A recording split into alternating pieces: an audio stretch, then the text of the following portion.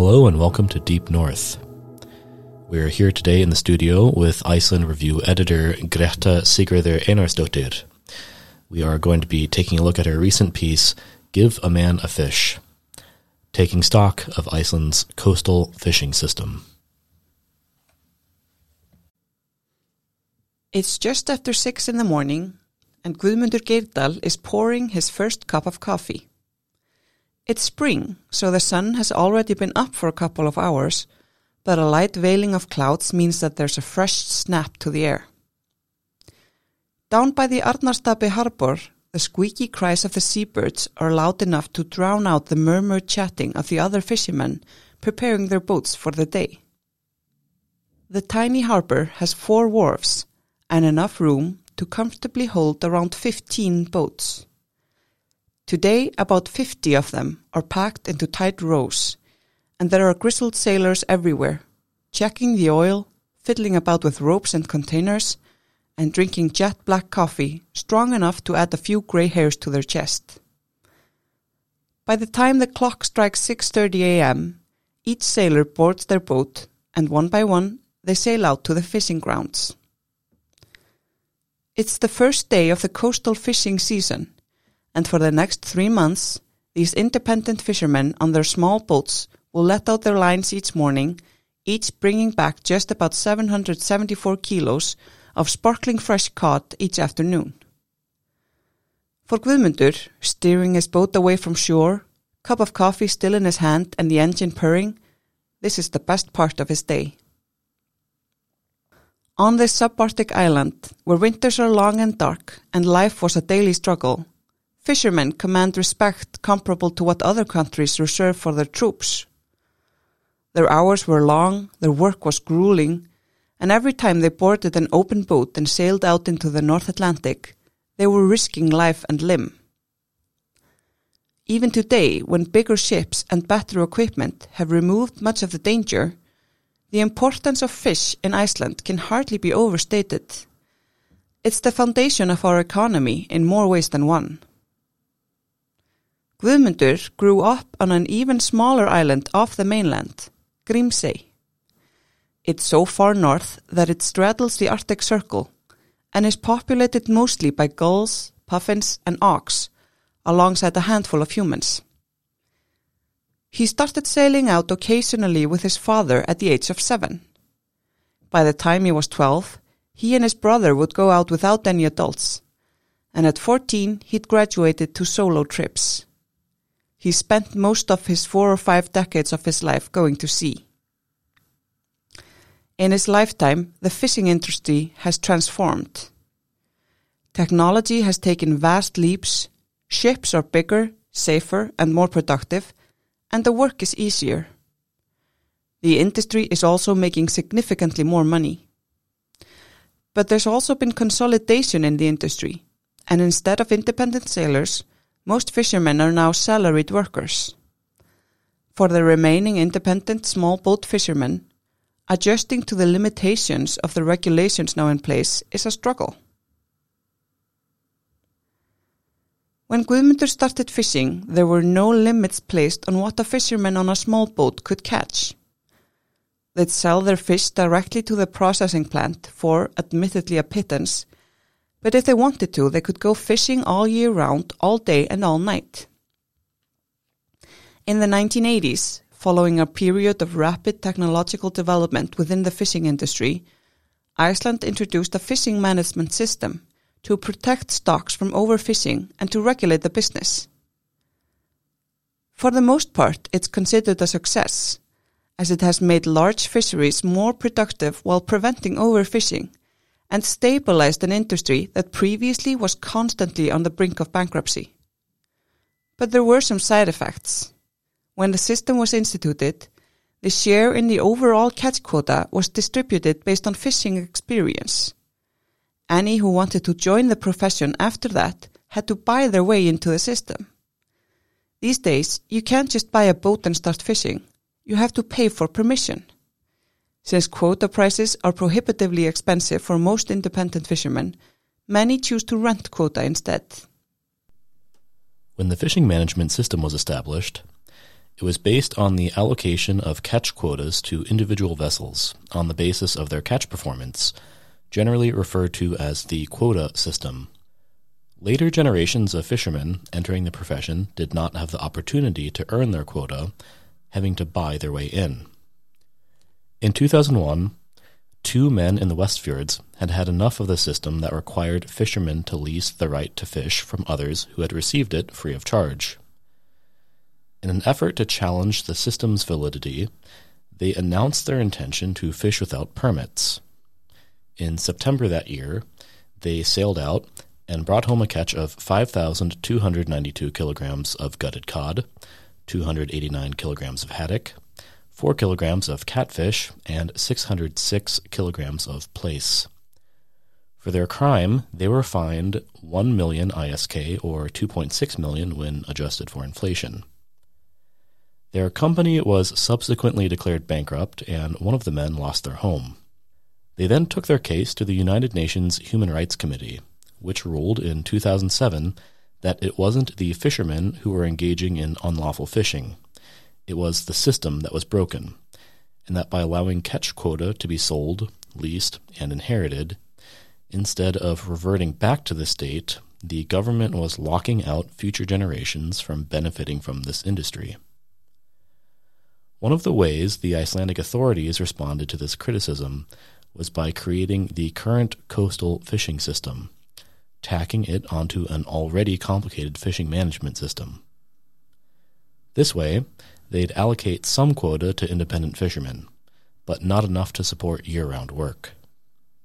In light of the coastal fishing quota pool repeatedly running out before the end of the season, in addition to general displeasure with the limitations of coastal fishing, both in terms of time and catch allowance, the recently founded Coastal Fishing Union has discussed seeking further measures. Even if it's the first day of coastal fishing, Guðmundur has been hard at work for some time. I go fishing all year round, even though that's nonsense really. I was line fishing in December and January. At that time of year, there's about 5 hours of daylight in Icelandic waters and a high probability of storms. We were sailing out from Grindavík in minus 15 degrees, Guðmundur tells me. On the off-season, Guðmundur catches saithe on rented quota. It's hard to get it in the trawls, so the larger fisheries rent out the quota for low prices. Despite the fisheries' disinterest, or perhaps because of it, saithe fetches decent prices at the fish market. You can get by off the saithe, Guðmundur shrugs. In April, he switches gears. I did lumpfish in April, that's okay too. A little bit of a change. Lumpfish isn't a highly sought-after fish, but its roe is valued on the Asian market. It's inconsequential enough that authorities don't even issue lumpfish quotas. You can fish as much lumpfish as you want during a set period of time.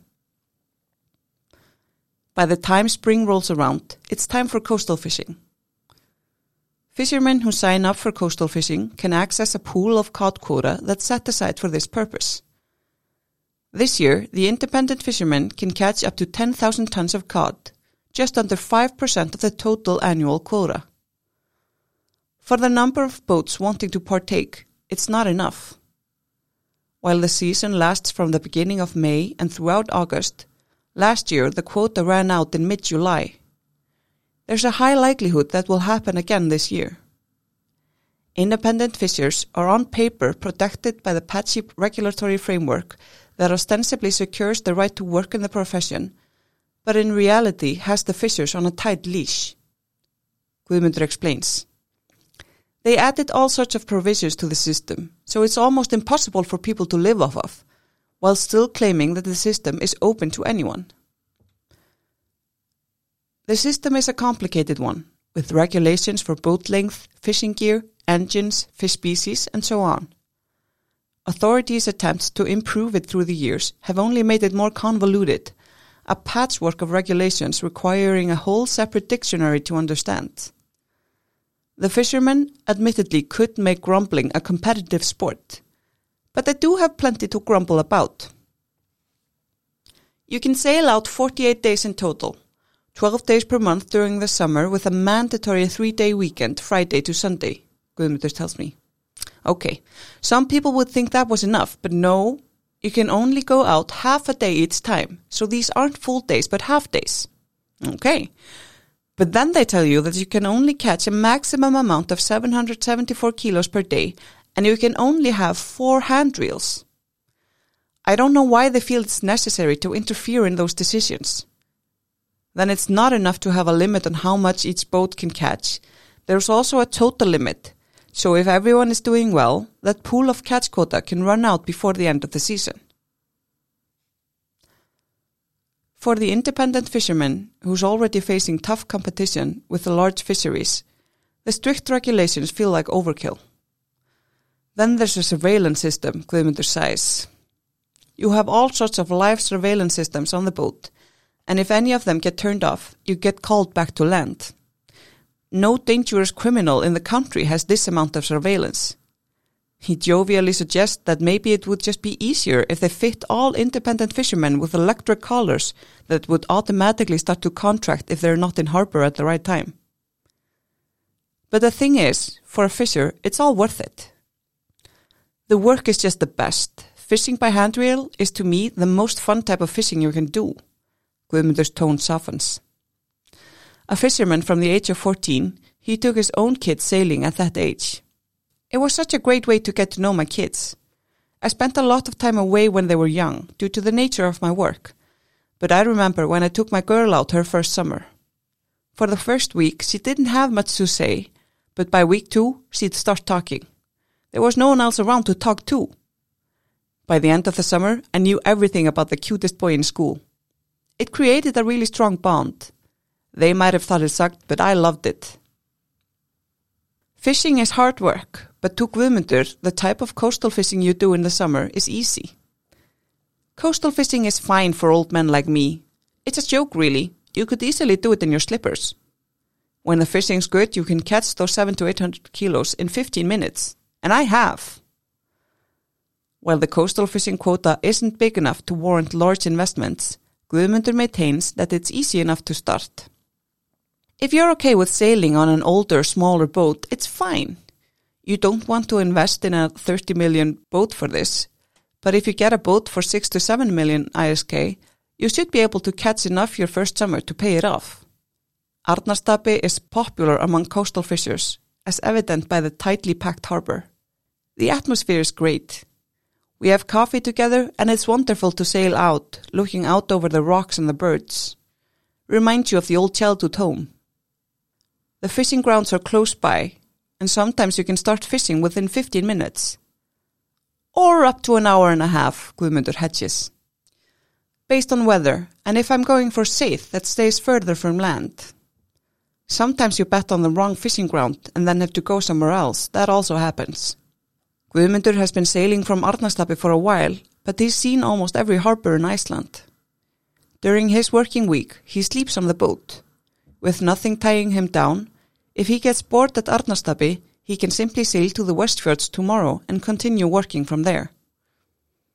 I think all islanders have a touch of a need for exploration, seeing a new coastline. He knows most of the other guys who are sailing this season.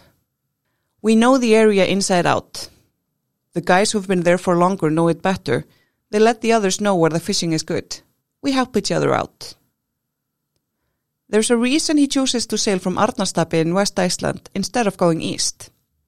If you were to fish by hook and line all year round, you'd start in the south in January, February, even April. In May, you'd move to Breiðafjörður, and by June, you'd be in the southernmost part of the Westfjords. July in Suðureyri and Bolungarvík, August in Siglufjörður, and in September, you're in Langanes. The fish travels that way. This explains another strife related to the coastal fishing rules. The country is divided into regions, and fishermen are expected to land their fish within the region. But the regions don't have equal access to the fish. That's caused tension. The guys in the northeast are sure that the quota pool has been emptied in July when the fish is just arriving in their region. It used to be divided by territories, with each territory getting a set amount to fish. The problem was that the Westfjords, the area with the most fishers, who'd cast their quota in 5 or 6 days, while the guys in the east had enough fishing for more than 40 days, up to 60. Guðmundur shakes his head. I understand them wanting that deal back, I do, but I don't think we're ever getting more than the 48 days now. From the moment the fishing management system was implemented, the right to uncaught fish started gathering into fewer and fewer hands. Not only could quota be sold, it could also be offered as collateral for mortgages. In a book called Gambling Debt, Iceland's Rise and Fall in the Global Economy, academics describe the relationship between the fishing industry and Iceland's overinflated banking system in the early aughts. As quota prices grew, so did the loans that the bank could offer and the income the banks derived from these loans. In a matter of years, the seafood industry and the banks had become so intertwined that any radical rethinking of the fishing management system could potentially negatively impact the country's economy.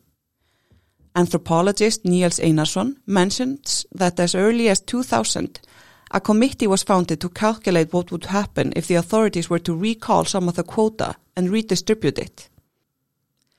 It concluded that recapturing quotas at as little as 5% per annum would lead to a 42% decrease in the overall capital value of fish firms and cause much unrest among financial institutions. Following the banking collapse in 2008, authorities again tried to revamp the quota system. By that point, fishing industry loans were such a big part of banks' income that any significant changes would run the risk of another collapse. And recently, more than a decade later, the Ministry of Fisheries has appointed 4 work groups consisting of 30 people in total, whose role is to fix the system once and for all. Guðmundur, for one, isn't getting his hopes up. The general feeling among the independent fishermen is that they're constantly battling a complicated system that seems set up to make fishers' life difficult. There are currently 2 organizations fighting for independent fishermen's rights: the National Association of Small Boat Owners and the Coastal Fishing Union. Those guys are great, Guðmundur says, but the bad part is that they're all loners. These are guys who've always been the captain of their own ship and have never had to worry about anyone's opinion but their own. Getting them to unite to help some guy from Bakkafjörður, that's never going to happen. When Guðmundur was approached about a seat on the board, he replied with a now familiar mix of frankness and cynicism. I told them that if they were ever in need of a little pessimism and bad attitude, they could call me. But it's much better to get young men who have faith that it can get better. Unfortunately, I don't have that faith anymore. Guðmundur has never run into any major issues at sea. Well, he adds, in the old days you'd experience bad weather at sea that hadn't been forecast. It would take you several hours to cover the few kilometers back to land, and really you were fighting for your life. That would happen maybe once every other summer. But today that just doesn't happen. In my view, that's the biggest reason we haven't lost any ships lately. Boats have gotten better, sure, but first and foremost, the forecasts have improved so much. He bricked for a second. But I'm never nervous. There's nothing that can happen to me out here. For all his self-professed pessimism, Guðmundur is quick to reply when asked what he thinks would fix the system. In my opinion, all hand-reel fishing should be unlimited. The maximum amount you're able to catch that way is so small as to be insignificant. Even if every single Icelander went out handline fishing, it wouldn't make a dent in the overall fish stocks. Unlike when it is caught in a net or trawl, a fish, he explains, doesn't bite a hook unless it's hungry. It doesn't bite at night, and it doesn't bite during spawning season. It's impossible to affect stocks this way. Not to mention that you can't really fish in more than 1 or 2% of Iceland's territory, as the water has to be just the right depth. You don't go anywhere that's deeper than 100 fathoms, and that's pretty close to the coast. Guðmundur isn't done listing the benefits of small hook and line boats. They have less impact on the biosphere, they don't harm the seabed, and while they do use oil, they charge batteries on their way out to use while fishing. While Guðmundur enjoys talking about his work, he is usually alone on his boat. While he admits that now and then he'd appreciate some company, he likes it that way. I have 2 favorite parts of my day. Sailing out to the fishing grounds is always so much fun. You're excited and full of faith that the day will be a good one. Then it's always good to land if you've had a good day, he pauses. But then again, I'm not right in the head. I always believe it's going to be a good day. If you were to ask me how the work had been for the past 40 or 50 years, I'd tell you that the weather was mostly great and the fishing good. But for a few decades I kept a diary. I've tried reading them twice, but each time I was so overwhelmed with how awful it sounded. This isn't me trying to be blindly optimistic.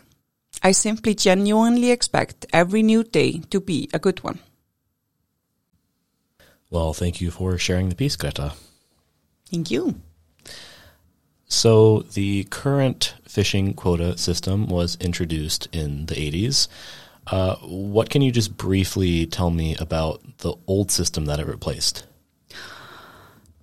Yes, in 1983 they established the catch quota system, which meant there was just a limited amount of fish that people were allowed to catch in order to prevent overfishing. But it wasn't just a problem of managing overfishing. It was also just a way to regulate sort of the seafood industry.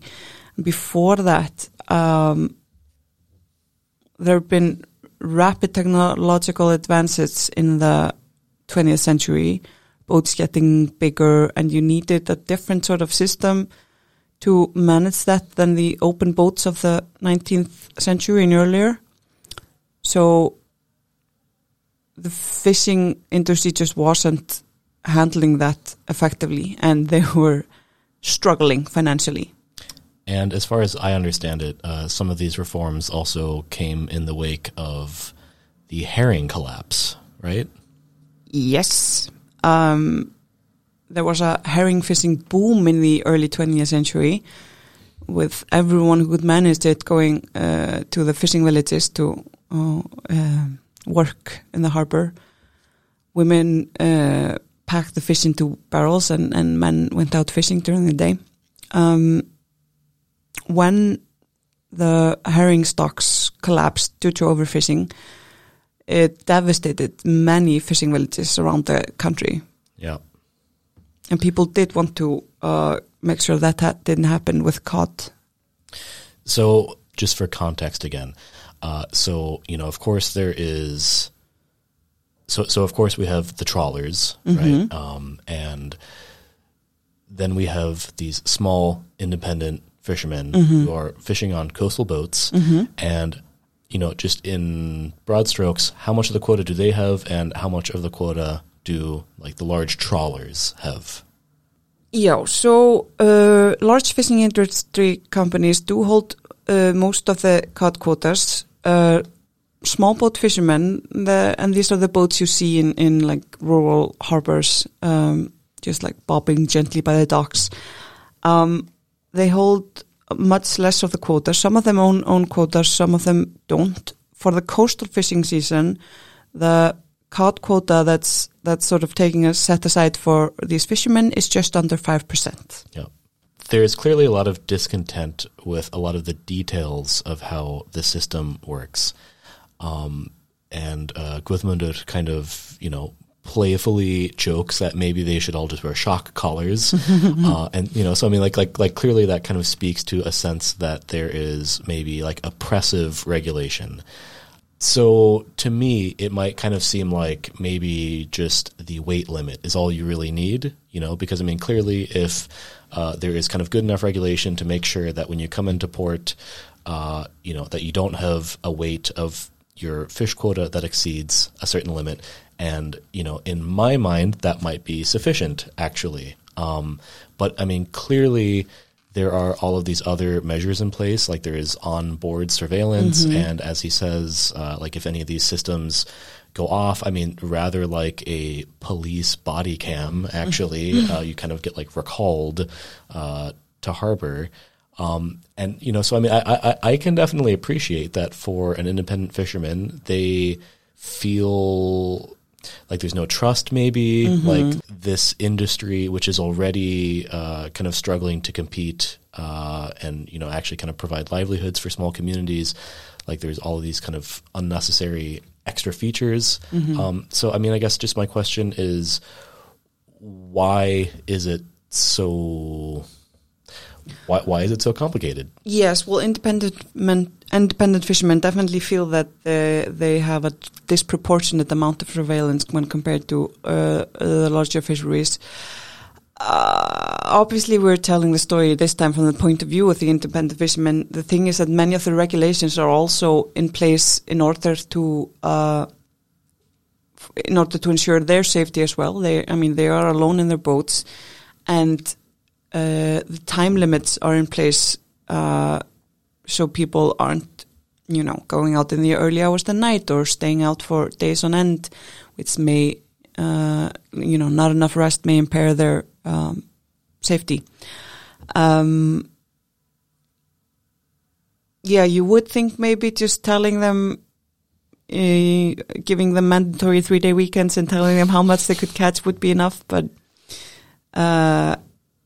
it's also, they have to keep in mind that the quota they are giving to the independent fishermen is something that the larger fisheries and the quota holders, you know, do believe that this being taking off their share. It's a different way of thinking about it.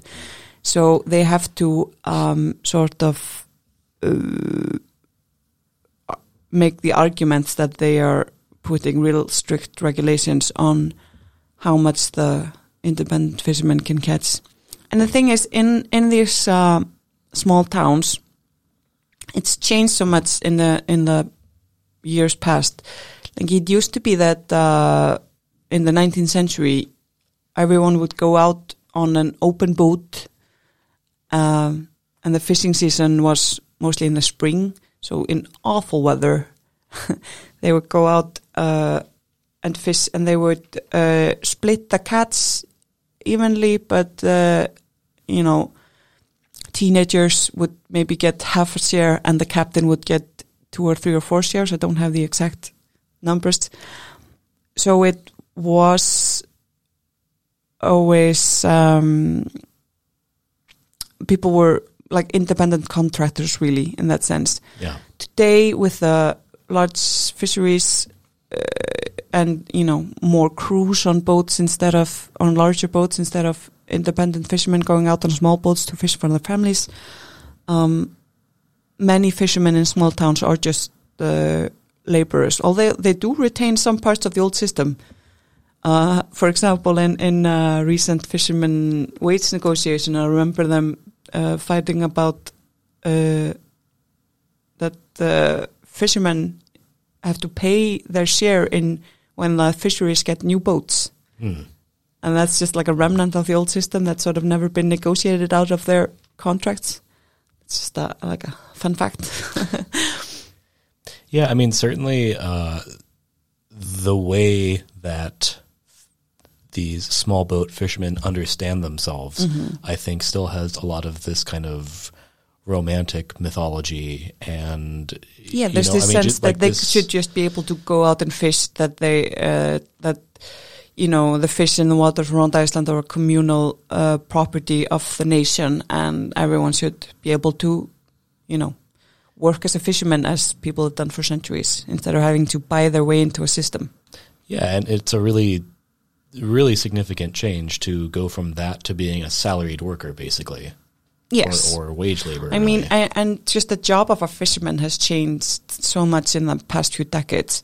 For one thing, it's become much safer as well. I mean, the number of fishermen deaths in the early 20th century are just incredibly high, versus we've now had several years where we have lost no fishermen. So, I mean, there's been big changes. But let's not forget that the current fishing management system, I mean, it was put in place for a reason. They did have to find a way to keep from overfishing and to sort of make sure that the fishing industry, wasn't constantly on the brink of collapse, then just like how you split the shares and who gets access to it, that's something we've been basically, the system was implemented in 1984, I believe, and ever since they've been fighting over how to, it was significantly changed in the 1990 though. So a little anecdote that you retell that I think kind of really captures this fisherman mentality really well is this story of the Westfjords fishermen who engage in this little act of, I guess you could maybe call it civil disobedience, and they kind of knowingly go out and kind of commit the crime of fishing without quota. What can you kind of tell me about like what ultimately came of all that, and what the ultimate impact was? Yes, it's people have cited this as sort of not the reason they implemented the coastal fishing system, but sort of the catalyst for the changes that ultimately resulted in the coastal fishing system. So the Westfjords have a long history of fishing, and they have in the past often been been considered to have been left out of the success of the fishing industry system. The story of population dwindling in towns in the Westfjords is a much longer one that we won't go into here. But there was a sense of the system being unjust. So when some fishermen had a failing fishing company, they, in a sort of a last-ditch effort to challenge the system's validity, because they believed they should have the right to fish just like everyone else, instead of having to pay someone else for the right to fish. And they went out and let people know beforehand that they were intended to fish without quota in order to challenge the system, because in order to have the case brought before a court, you have to have a case to discuss. Yeah. They ended up losing it, and with some financial catastrophe for the men involved. But they brought their case before the United Nations Human Rights Committee. It took years to get through the committee, but the committee's findings was a bit of a shock for the Icelandic system. Icelandic politicians had been pretty proud of their fishing management system up until then, and it was sort of presented as a model for what other countries could achieve, other fishing nations. But the Human Rights Committee found that this was hindering people's right to choose their own profession. This is very the nitty-gritty details of the whole system, but they believed that making the quota inheritable and allowing people to buy and sell the quota and use it as a collateral meant that it was property instead of something that the nation owned. Yeah. Just as an aside, it's actually kind of interesting. Right now, whaling is a lot in the news, and the broad outlines of this legal argument are actually rather similar, because the pro-whaling camp in Iceland have actually used this same reasoning through the United Nations Human Rights Committee, that people have a right to kind of sustainably exploit economic resources within their country. And the whalers have basically claimed that this is, what they're doing, and that they have a right to a national resource. It's... Of course, there's room to disagree there. Yeah, and it's always going to be a much longer conversation. And obviously, if you just talk to some independent fishermen and hear the story from their point of view, you're going to get a much different story than when you talk to a marine biologist or someone who runs a large fishery.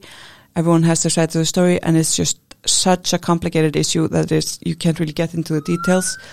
But the thing is that, yes, there is a sort of a basic human right to choose your own profession and be able to utilize natural resources, and everyone should have their share in them.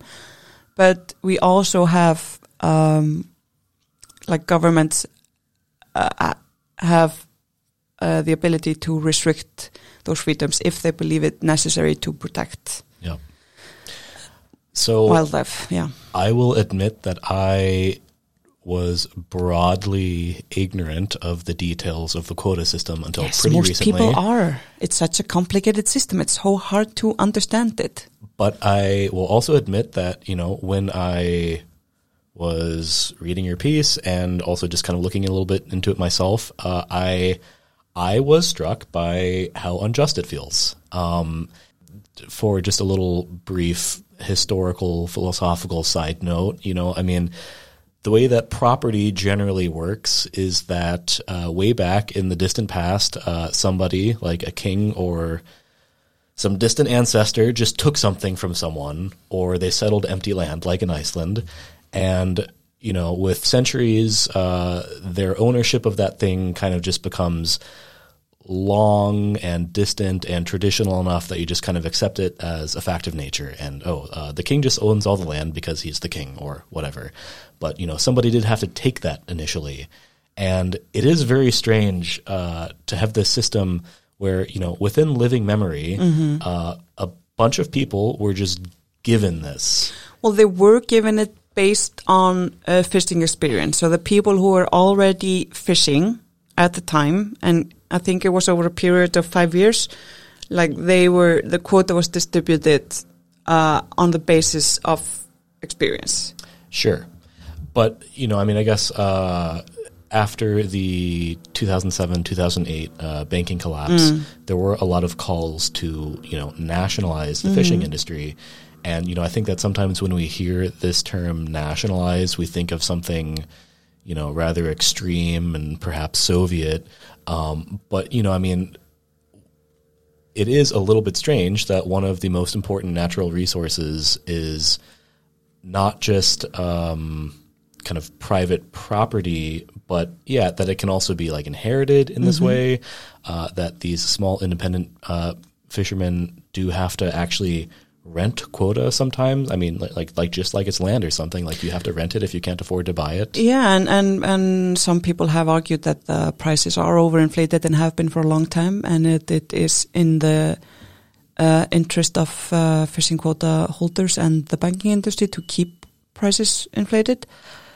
I think at the time it's just it was also just hard to foresee what the consequences would be. Obviously, hindsight is 2020, and now you can easily see all the flaws in how the system was implemented. And there have been several attempts to try to revamp the quota system, and there's currently one ongoing. Auðlindin okkar, a project directly translated as just our resource, is about to publish their findings in this fall, I believe. It'll be interesting to see what they come up with and what changes they see. One of the things that they have talked about is this. Their preliminary findings indicate that having a fishing management system is a good thing. Yes. Just as basic. But that there are two sort of opposing goals with the fishing management system. It is, for one, to maximize profit of a limited resource, and two, to be a sort of a social support network for rural towns and the countryside and independent fishermen. And there are all sorts of things that have been sort of tacked onto the system in order to try to improve it for especially people in rural villages, although it should be noted that Reykjavík is the largest fishing town in the country.